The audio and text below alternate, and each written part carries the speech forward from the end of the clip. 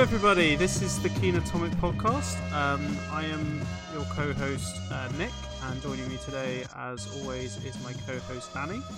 Hello. Today, this is a kind of episode 0, if you were. This is kind of like a precursor to what's going to come up next.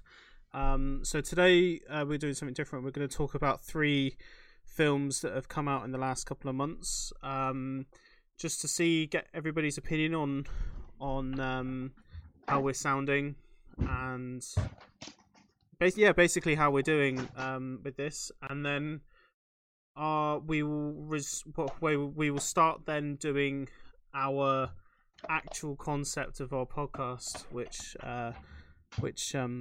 Danny can tell everybody now.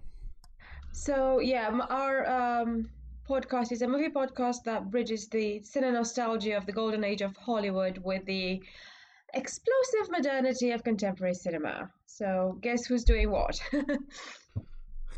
Yeah, so I will be doing. You carry on.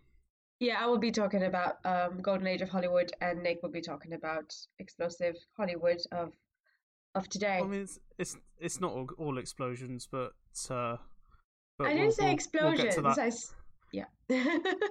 We'll get to that. So like I said, today we're going to talk about 3 recent films. 1917, directed by Sam Mendes. Parasite, directed by Bong Joon-ho, and Portrait of a Lady on Fire, directed by Celine Sciamma. I just completely butchered that, I think. I think is she Italian? Because that sounds Italian. French. She's French. I know she's French, but she might have some Italian blood, because that is not a French name. That's what I meant. And I think it's Sciamma. Sciamma. And it's something like that. So between the two of us, we've got it correct. So before we talk about those 3. I just want to do a little bit of what we've been watching recently, if anything of note, and you kind of want to, get that out there for everybody. So Danny, what have you been watching recently? Hi, Nick. So what I've been watching recently was 1917, which I really liked. I think we should start with that one, because that one was the one we had sort of conflicting opinions on. I remember you saw it before me, and you said that there wasn't much of a story to it. And I went in thinking, okay, I'm just going to admire Roger Deakins' cinematography and probably a bit of the Sam Mendes directions, who has always been good. But I might not get anything else out of it. And I was actually surprised, because I really, really enjoyed it. I was on the edge of my seat the whole time. I thought they had quite a bit of a story to it, to be fair. But I've always been quite a bit of a sucker for like history and historical films in general, regardless whether they were just period dramas or war films. So I really, really enjoyed it. Yeah. So this will be a bit of an odd one, because it's really hard for me to kind of get started with this without. So you just say that when I saw it, actually I'll start again. So when I saw it initially, back in January, I will admit I was hyped for it. I was really looking forward to watching it. I'd admit I'm a little bit of a fan of Sam Mendes. I mean, I'm kind of happy he's got away from the Bond films a little bit, and to try something new. And when I heard about this whole one-shot war film, World War One film, I was like, oh, this sounds interesting. And then I heard Roger Deakins was going to be involved, and that's when the hype levels for me personally was like, this is going to be really, really good. Yeah. The issues that I have with it, I'm trying to skirt around from spoilers, because there may be some listeners that haven't seen it. is that I mean, if you read a history lesson ever, you know what happens. Well, not yeah. So not. if you know anything, you know what happens in 1917 in World War One. So, yeah. So like the issues I have with the film are that I didn't find the story gripping. The main issue I had with the film is that when watching a film about World War One, I shouldn't feel a sense of this is what the camera's doing. I was constantly distracted by what the camera was doing, and I felt that this was obviously not the intention of Mendes and Deakins, because the whole point of having the one shot for them was to immerse the viewer into the film, and this is not something that I felt. I did not feel immersed. I was constantly thinking, how did they get that camera to do that? How did they get their camera to do this? And I felt like they were stunting themselves by going for that one shot thing for effect. When if you compare it to a film like the opening sequence of Saving Private Ryan, the opening D-Day landings there, like Spielberg pulls out all the filmmaking tricks to get the viewer immersed, and never once viewing that did I feel that, oh my god, how did the camera do that? How did he get that sound to do that?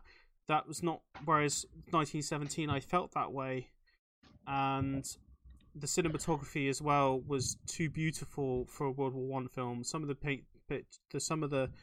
frames, one of a burning church in particular, you could stick that on a wall as a poster, and it would look beautiful. And that's not something that I feel should be present in a film about World War One. Yeah, go. Yeah. Okay, I'm with you. However, so there's a couple of things that I was thinking. When do you think you would have felt the same way about the camera had you not known, had it not been hyped, had it not been told in the press or whatever media that this is going to be a long shot and not without edits and one trick? Oh. I mean, if I went in blind, I would have figured it out within the first minute and a half that the camera hadn't cut. When you have a shot that doesn't cut, it becomes obvious after a certain period of time. Yeah, I know that. My question was, would you have still felt that you weren't immersed? Personally, yes. Do you think? Okay. Yeah. Yes. Okay. Interesting. Like there are films that there are. Say, for example, watching a Alfonso Cuarón film, like watching Children of Men, for example, that has long shot sequences in it, but like when he does his one shot, you become aware of it because it happens. Like when the first time I saw Children of Men, like the attack in the car, for example, like that car sequence is really good. It's really, really good, but you become aware that the camera hasn't cut. If you, I wasn't expecting that to happen, but you become aware that the camera hasn't cut, and it makes you more like aware of that. I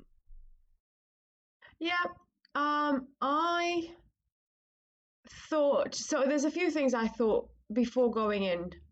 I knew about the one take trick. I knew it was not possible to film it in one take, and I knew there was like hidden cuts, and I was actually trying to find those cuts as I was watching. So I thought, okay, there were several thousand hidden cuts. Like I know. I lost count to a point. The thing is, I thought, okay, so there's not much of a story. Maybe I'll just focus on see if I can find the cuts.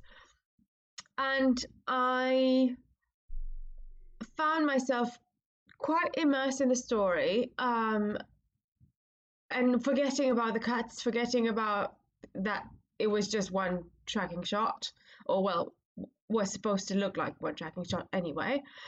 And I really really enjoyed it. I thought it was going to be just one of those, oh yeah, a copy of Saving Private Ryan where he has to find the brother who, like the last brother that survived or whatnot. Because this plot looked quite similar to that thing where you find your brother because um, whatever.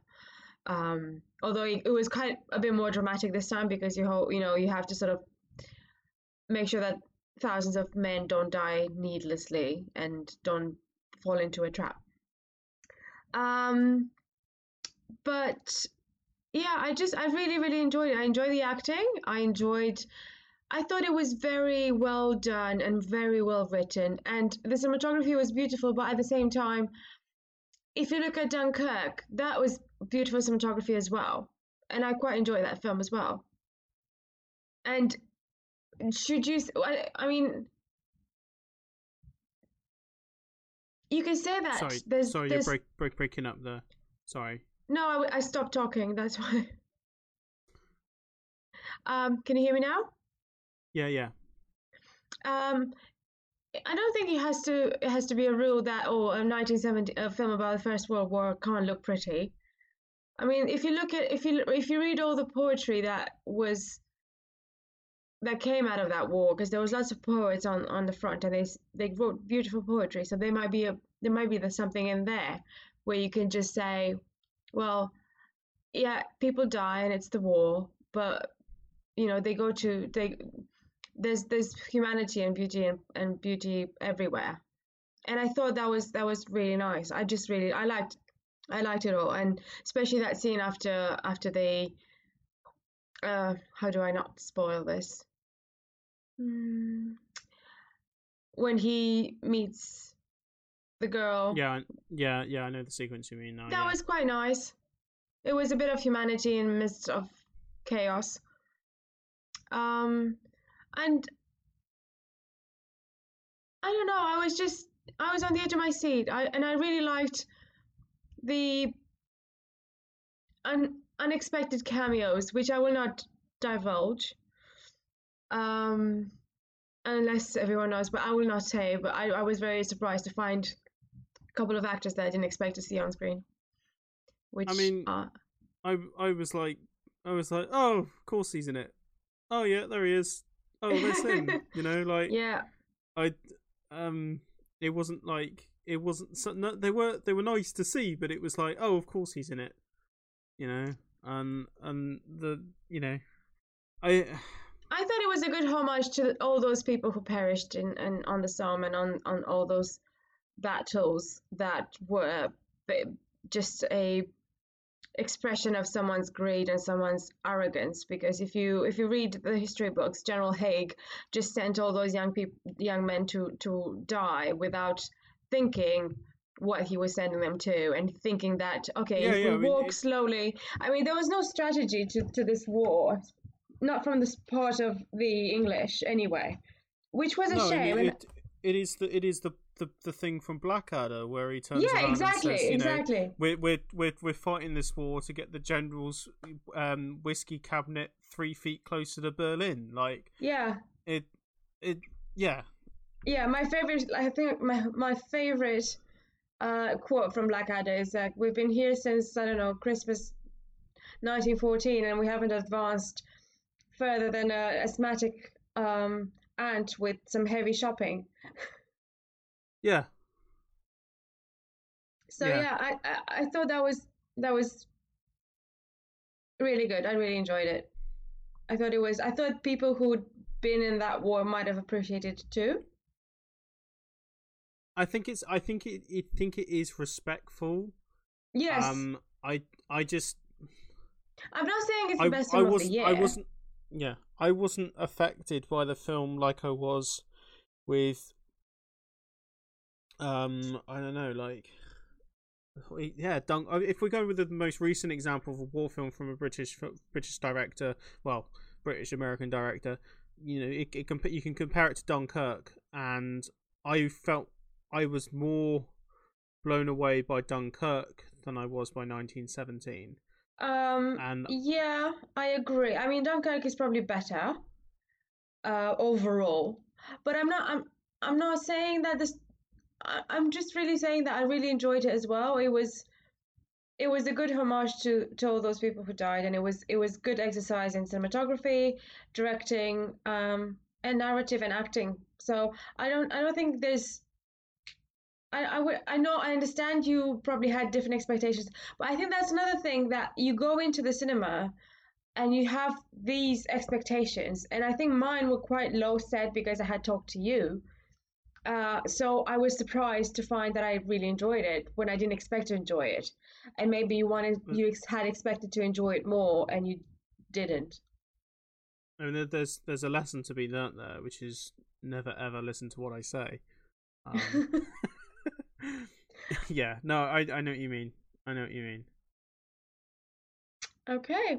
Okay, so let's just do a random rating. So, say you got a star system and you got 5 star, you got a maximum of 5 stars to give this. What would you give 1917? 3.4.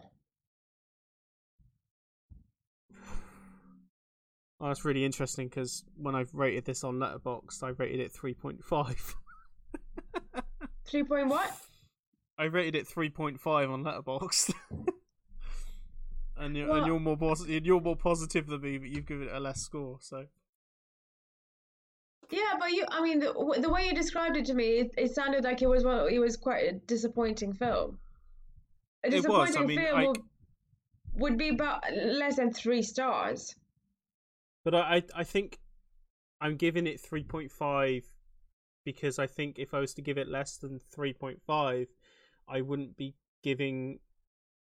I would be slating it for things that it doesn't for things that it doesn't deserve. I mean, the fact that I think I rate it so high, as high as that, is because purely because of the cinematography, and I struggle to give a Roger Deakins film He's an less than three artist. stars. Less He's than three he's the stars. he's a genius. Yeah, and I kind of have this internal monologue in my head about where I rate certain films and what I would rate a 4 star film and a 5 star film. So, I mean, Okay, we'll get onto that. We'll get onto that another point, I'd imagine. Um, sure. so that's 1917. So, I mean, despite the fact that I've rated it higher than Danny, I would say, yeah, go see it if it's still in the cinema. I mean, Danny, you'd say go see it at the cinema. Yeah, definitely. I think it's definitely worth seeing in cinema. Because I mean, it's best. The best thing about it is the cinematography, and you have to watch it in as a wide a screen as possible. Yeah, So yeah, definitely, definitely. definitely to be seen in cinema. Cool. Should we move on to Parasite? Yes. So I was really lucky to see this movie last year. At a pre-screening back in like October, November, and I was Remind us also again lucky. how that happened. It just happened. It wasn't a pre-screening. I got a screener through. So one of my old jobs, I still get screeners through every now and then. So Oh, this was cool. one of them. So yeah, I was really lucky enough to see Parasite, and I basically kept quiet because I didn't want to overhype it too much to all my friends. Um, and when I finally got around to watching it again in February, beginning of this month, saw it at a Q&A event at the Watershed in Bristol, and yeah, it is at the moment it is the best film of the year by far, and it is so prescient. Is that the right word? It it is a perfect film for the era that we're living in, and Bong Joon Ho has been a filmmaker I've been a fan of for a long time. Ever since I watched The Host when I was like 16, I've been watching his films and I've been a big fan of his. And seeing Parasite get the attention that it's gotten and surprisingly, the Oscar wins that it got. I couldn't think of a more deserving film director than Bong Joon-ho. For once, the artist won, in my opinion. He has a very distinct style, a very distinct voice, and to see it finally get recognised in the West, at such a large scale as this as well. Because I mean, we're talking about the fact that my parents know what Parasite is, and if you go and ask them, "Oh, did you watch, The Host or Okja or even some of the other really high-profile South Korean films like The Handmaiden," they wouldn't have a clue. But my parents know about Parasite purely because of the attention that it's gotten, and that's such an accomplishment, and it deserves it. It contains a masterful performance from Song Kang-ho, but also from everybody involved. The girl that plays the daughter. She was brilliant. Of the Kim family.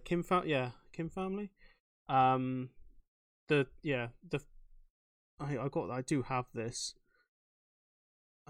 Is it the Kim I don't know family? their names, I'm afraid. But the one I'm talking about, the sister. She stole the show. Yeah. And you could write about all the little things about this film. Yeah, and I think you win another view of it and another sort of layer of the whole metaphor. It's a metaphor. Every time we watch it. And it's just it's the gift that keeps on giving, I think. Just like that rock. Yeah, that rock was it's so metaphorical. It is. That's why I'm like, it's a metaphor. It's metaphorical. Everything is metaphorical in this film, and it is such a beautiful, multi-layered metaphor that it makes you laugh, it makes you cringe, it makes you cry, it makes you sort of recoil quite a few times. It makes you jump. Yeah. I mean, speaking of cinematography, it was really, really great as well. That house is just brilliant. So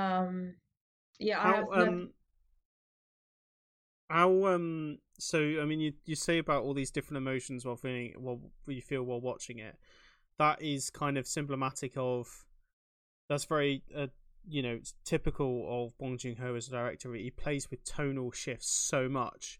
And some films he kind of gets it a little bit wrong, or like it's too jarring. So Okja, for example, is very, very jarring.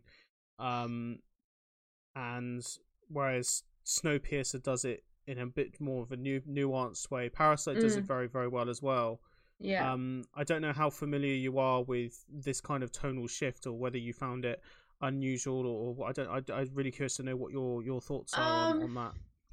I thought it made me think a bit of Martin McDonagh at times, because he does that shift where you're like laughing one minute and just being shaken to your very core the next. And I remember there was a couple of scenes in 3 Billboards that I was like, whoa, what's going on? You're laughing one minute and then you're like crying the next, and you're like brokenhearted, literally. I'd not seen. I think I've seen The Handmaiden. It's directed by the same. No, The Handmaiden is directed by Park Chan-wook, another South Korean director. Yes. Okay. Sorry. So yeah, he directed Old Boy, which is probably the one you're familiar with. No, I've not seen Old Boy. Oh, add that to the list. Yes. So yeah, it was jarring, but it's one of those things that I really, really like the really dark comedy and satire, and I really, really enjoyed it. I wasn't sure if I don't think I had expected it to this extent, but I had expected to be surprised by reading, because I think I read a couple of lines of reviews here and there, but no spoilers, of course. So I was very happy when because I saw this in Lund, and um, I realized that I couldn't speak Korean and I can't read Swedish subtitles, so I had to wait for the English subtitles version to come along, which did. So yeah, to answer your question, I'd really I was surprised, but I really enjoyed it because I like dark comedy. Yeah, it is. Yeah, it is one of the darkest of dark comedies. Um, yeah, I mean, I can't really. I mean, I think with, I think for me, it is a definite recommendation. Go see this film. Go see it twice. I think Show at it to your this friends. Show it to your family. Make grandma and granddad watch it. You know, just get everybody to watch Parasite. In my yeah, view, I I think it's a success in itself that he it managed to win Best Picture Oscar. oh, I was that's a thinking of debate for another time. yeah, well, yeah, obviously, but I mean, it has become as famous as that, and I think people have seen it since quite a lot as well. And also, it's not one of those films that you go see and you don't really understand and you have to watch again. It's not as pretentious as that. So you can actually show it to your grandmother, show it to whoever you want, and they will still get it. And I think that's the beauty of it. The beauty of the whole metaphor is Oh that yeah, it, it's definitely a story that is applicable to the UK. It's yeah, applicable to France. It's applicable to yeah, South yeah. Korea, USA. It's Yeah. it's universal. It may take place in South Korea, but it's definitely got themes and it's definitely got everything that you would would you wouldn't be lost. It's not going into South Korean politics or anything like that. It's touching on a very very universal theme, and like I said earlier, it's something that, I mean, you could talk about forever with the difference between rich and poor and where the film ends up. I mean, that's like I said, that's another conversation for another time. So I don't know if you got anything more to say on Parasite. Um, no, I think that's fine. That's yeah. So One of my out of yeah. five, Sorry. Oh, out of five, out what do of you give it? five, five. And that's yeah, it's a 5-star film for me as well. Yeah. It's hard Uh, to it's hard to find flaws with it. And a friend of mine actually found one. And I wonder, well, it's a spoiler, so actually I'm not gonna we'll talk about it some other time. yeah, tell me off, Mike. Tell me off, I'll Mike. tell you off mic. So Um, yeah, I still think it fitted everything. It fitted perfectly, like a perfect puzzle. okay, so now on to Portrait de la Jeune Philifon, or Please Portrait don't of a say, Lady. please don't. I Stop thought my butchering the French was French quite good. language. I thought my French was quite good. No. Portrait of a Lady on Fire. Celine Sciamma, however Yeah, it's pronounced. Um, yeah, you go ahead. I'll go ahead on this one. So I watched this one on the International Women's Day, of course, because why not? At the BFI, it's this is the freshest film in my memory right now because I've watched it on Sunday. I really, really loved it. I loved the direction. I loved the music. The cinematography was brilliant. It was very romantic, but not soapy. It was very like sensitive and sensible as well. And yeah, and also it was it was also quite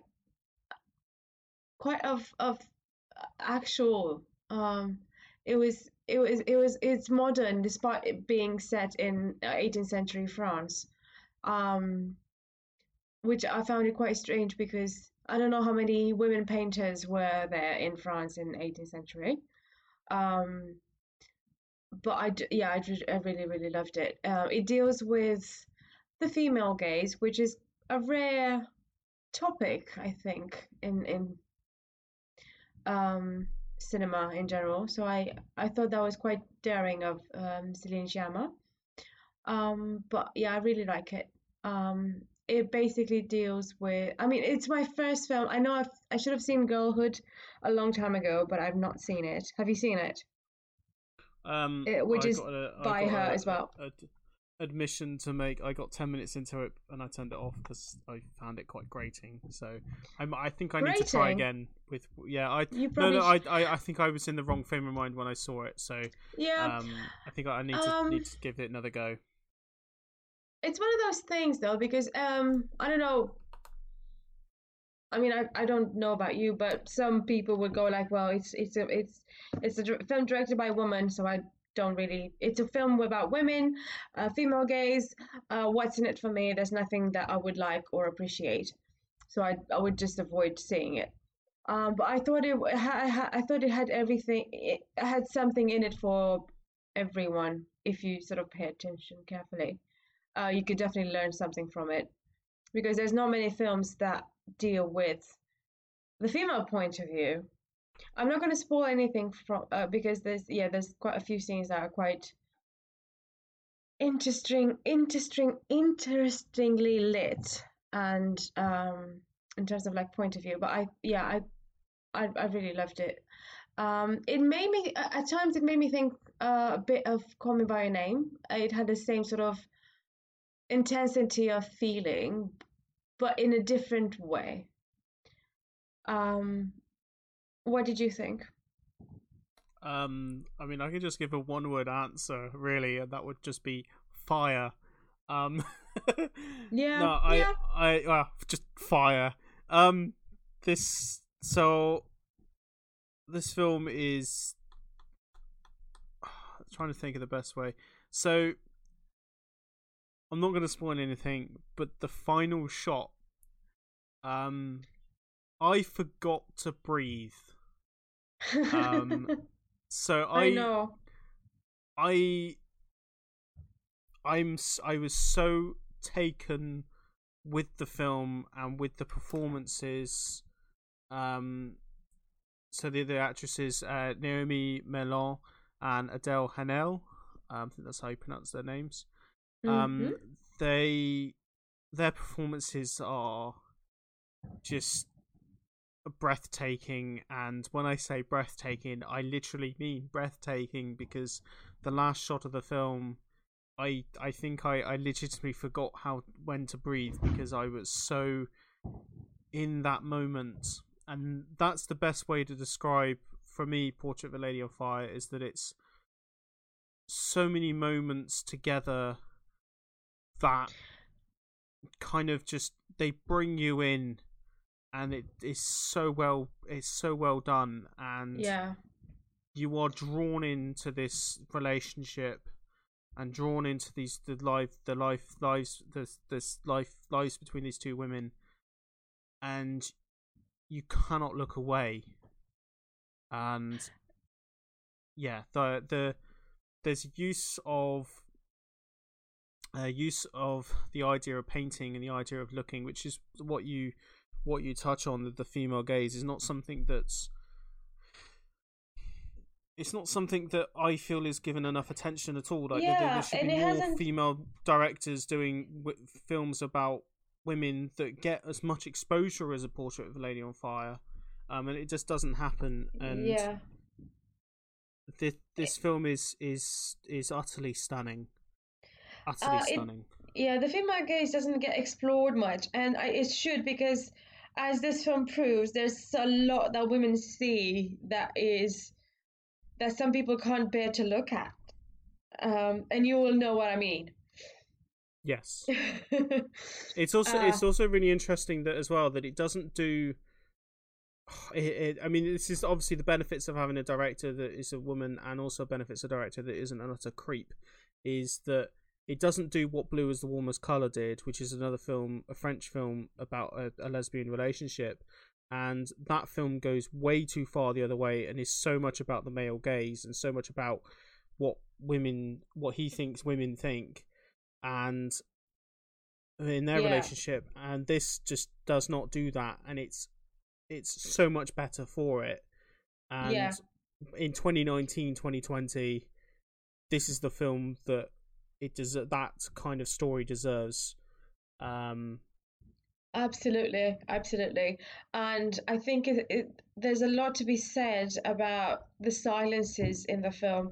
I noticed that there's a lot of 'cause the dialogue is quite scarce. I don't know if you've noticed that, but there's a lot of times and a lot of long pauses in which there's a lot said, but not with words.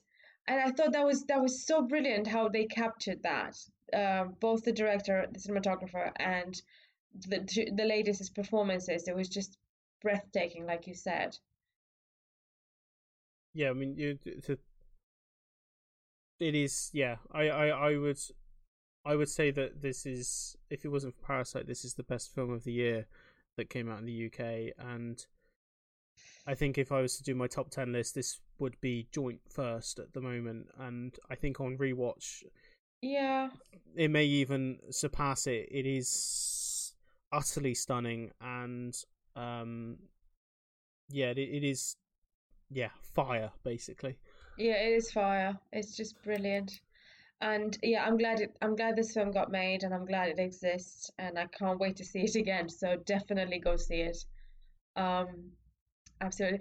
Another quick note from me, which I found again interesting, which I think ties in a lot with the silences in the film that are very poignant, is the fact that the two protagonists, they never stop talking to each other in a very polite way. In the French language, you has two forms, so it's the tu, as in you in the informal way, and vous, which is the formal way of addressing one another. They never stop addressing one another in the very formal way, even though they definitely have feelings for one another, even at the end. So it's just so brilliantly done. Yeah, yeah, definitely.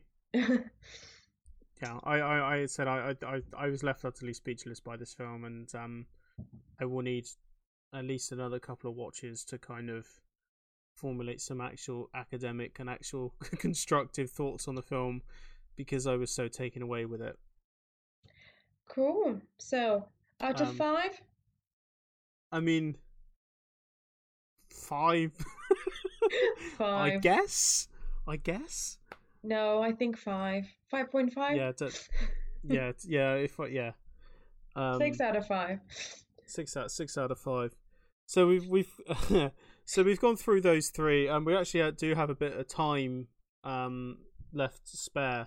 We're kind of aiming for like an hour an episode, so we actually do have a little bit of time to spare. So I wanted us to just talk a little bit about like other films that we've seen recently that we want to give a little bit of exposure to, or stuff that you've kind of caught up on, that kind of thing. So if you Yeah. have anything you wanted to kind of go with. Actually, I do. I watch, speaking, I mean, you might disagree, you might. Have you seen Bombshell? No, I haven't.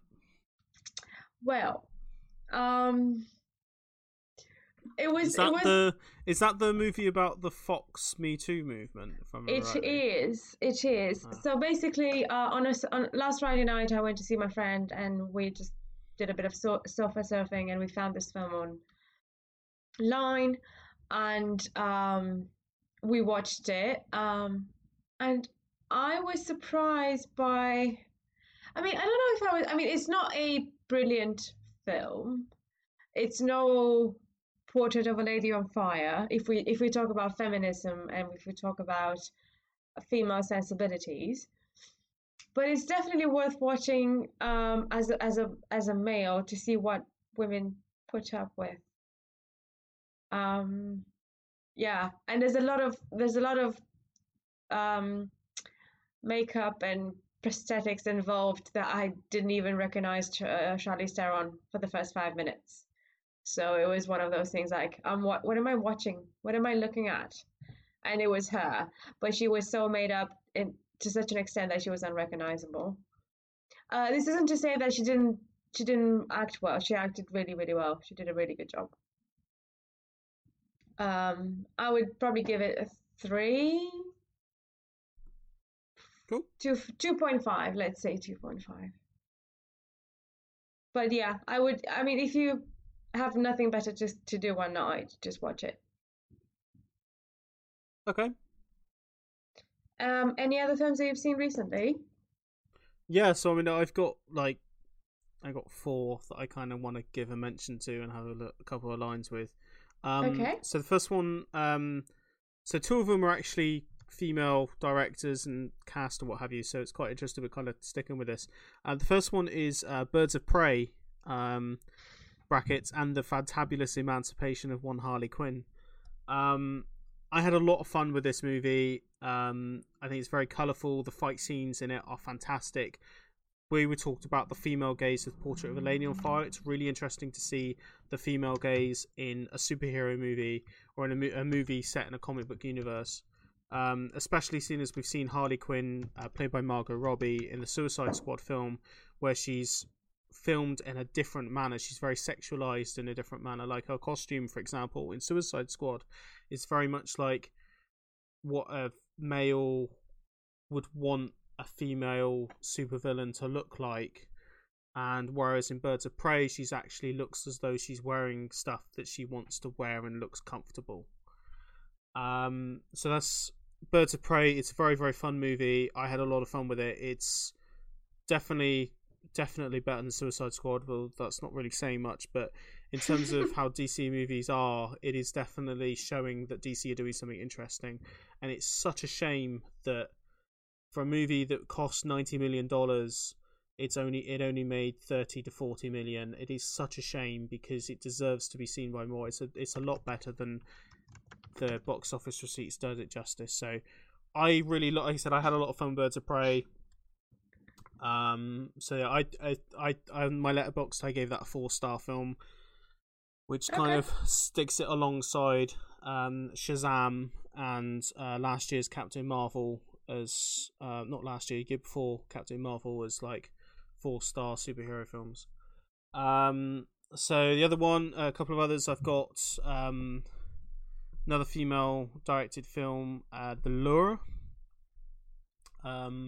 which is, I'm not even going to attempt the director's name, but it's a Polish film that came out in 2015, and it's about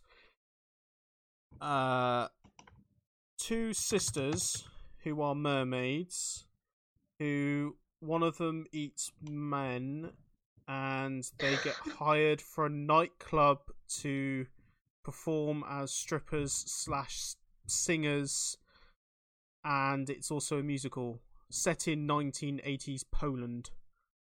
Wow. It is utterly phenomenal.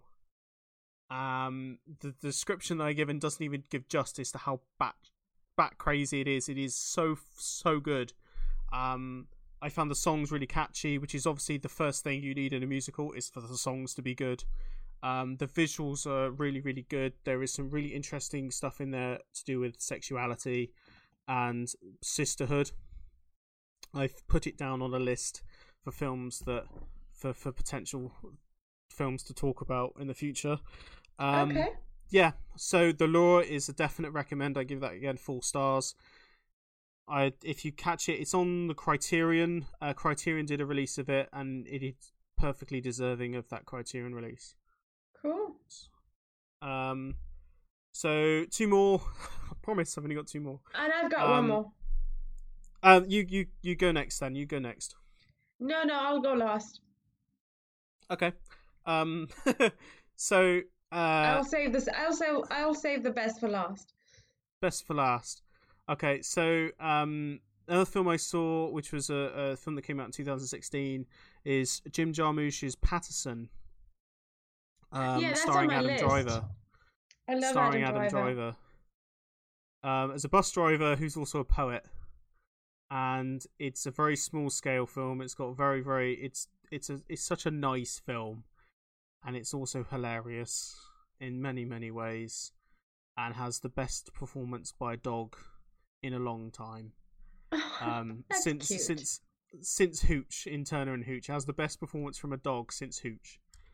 Um, yeah, I really recommend Patterson. It's a really nice film, and uh, yeah, it's not often you see a film where you're like such small stakes. There's not really any stakes in it. It's just a nice film to watch, and it's all about creativity and artistry and the process of creativity where being a poet or being a writer isn't seen as a burden, isn't seen as a curse. Because you see so many films about like creating works of art where it's like, oh, I'm an artist, I'm a writer, and I drink because I have writer's block. You think about the Jack Torrance in The Shining. He doesn't get any writing done Yeah. because he spends half his time drinking and trying to murder his family. And it's all about him as a writer struggling with that. So it's nice to see that portrayed in a different light. I mean, it's my fourth Jarmusch film, and very much looking forward to go further into his filmography. So that's a 4 stars again. And another film that's 4 stars, and this is my last one. It's a recent film, so 2020 release. Is, I'm gonna get ready to say it, the Nicolas Cage starring Color Out of Space. Richard Stanley. I repeat. Richard Stanley coming back from his time in directorial jail, really, ever since his doomed production of The Island of Dr. Moreau, starring Marlon Brando and Val Kilmer. If you want to watch a documentary about that film falling apart, watch that documentary. It is honestly insane what he went through. So he came back a couple of years ago saying that he's going to direct a Lovecraft adaptation called The Color Out of Space. And Lovecraft is so hard to adapt because it's all about the unseen. It's about horrors that the mind cannot handle. I don't know if you're familiar with any Lovecraft. No. So, there's one of his stories literally has a writer where he talks about it and he goes insane whilst talking about it because he can't handle what he's processing. His mind cannot handle it. So very much Lovecraft is like leaves the imagery to what your mind can do. So the most craziest stuff that your mind can do, that's what a Lovecraft basically is. He's also insanely racist. But we'll just kind of ignore that a little bit. But Color Out of Space. So Color Out of Space, it's about this asteroid that kind of hits this family who is out in the middle of nowhere. And things start to go wrong, and at one point it's in the trailer, so at one point Nicolas Cage just turns around and goes and everything just blew up, which kind of sums up the film because it doesn't blow up in a explosion way. It's like it gets crazier and crazier in terms of the visuals. The color is an actual color. So it's a color that you it's really hard to explain. So the whole thing about Color Out of Space is that it's a color that infects the minds and the life of this family, and it's a color that you can only really describe as a color that's come out of space. It's not anything that a human's eye has seen, and the film does very, very well in portraying that. It has some next level gore that I honestly couldn't believe belonged in a 15, because this is a 15. There has some elements in it which come from The Thing. I think it will do a very good job of being a double bill with Alex Garland Annihilation that came out a few years ago. And it also contains Nicolas Cage doing something different to what he usually does, in that it's just him showing the first signs of age and being responsible as an aging adult, if that makes any sense. He has some great line readings in it, and it is a really, really, really good horror / sci-fi film. And it has got some great visuals, and I thoroughly recommend it because I don't think you'll see a film like it this year. So, Color Out of Space, H.P. Lovecraft adaptation that's actually done well, which is, the only other good one really is Reanimator, which came out in the 80s. And Yeah, I recommend go see Color Out of Space. Be prepared, it is a horror film, but it's a very, very good horror film. I gave it 4 stars. Definite recommend. All 4 of my films are recommendations. Because why talk about a film that you hate? Really? Let's go for some positivity. Go for some positive. I mean, I could talk about a film that I saw recently and I hated, which was Elektra, but let's not talk about that. Yeah. What was your film?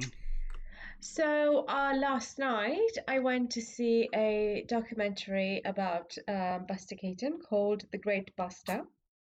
It was directed and narrated by Peter Bogdanovich, who was friends with Buster Keaton. And it had a cast of people including Johnny Knoxville, Dick Cavett, Mel Brooks, Werner Herzog, Bill Hader, Richard Lewis, Quentin Tarantino, Sybil Shepherd. A lot of people came forward and just expressed how much they loved, admired, and were inspired in their work by Buster Keaton. It's a really, really well-made documentary, very accurate. I can vouch for it because I knew about everything that was discussed in the film. It also has some archive footage of Orson Welles talking about how great Buster Keaton was and how much he loved him. And I would definitely recommend, even if you're not a big fan of Buster Keaton, definitely entertaining to watch, and you discover a few things about filmmakers that you might appreciate and love, and see where they find their inspiration. And an interesting thing about this documentary is that it doesn't actually end with the ending. It goes at the end and then it comes back to the beginning, where it sort of dissects Buster Keaton's best films. Instead of ending where he died and whatnot, he ends on a high note, basically, by discussing the best films he did in the 1920s. So for that, yeah, it's really good. 4 out of 5. Cool. Yeah. Cool. That's it for me. That's so right. So like I said, this is, like I said, a kind of a preview, really, a test. So if you have any comments at all, please don't hesitate to get in contact with one of us. I'm available on Twitter at Nick S. Chandler. You can find me on Letterboxd. If you just search my name, Nicholas Chandler, you'll find me on Letterboxd. And I'm on Twitter at Kino Joe. And you find my website, superatomovision.com. Cool. So that's so next time we will be discussing our actual podcast, which we're talking about Jackass the movie and 2 Buster Keaton films, The Playhouse and Sherlock Jr. So I hope you all tune in for that one. So it's goodbye from me. Thanks for listening, and I'll see you next time. Well, you can hear us next time. Hear us next time. Thank you all. Bye. Thanks, bye.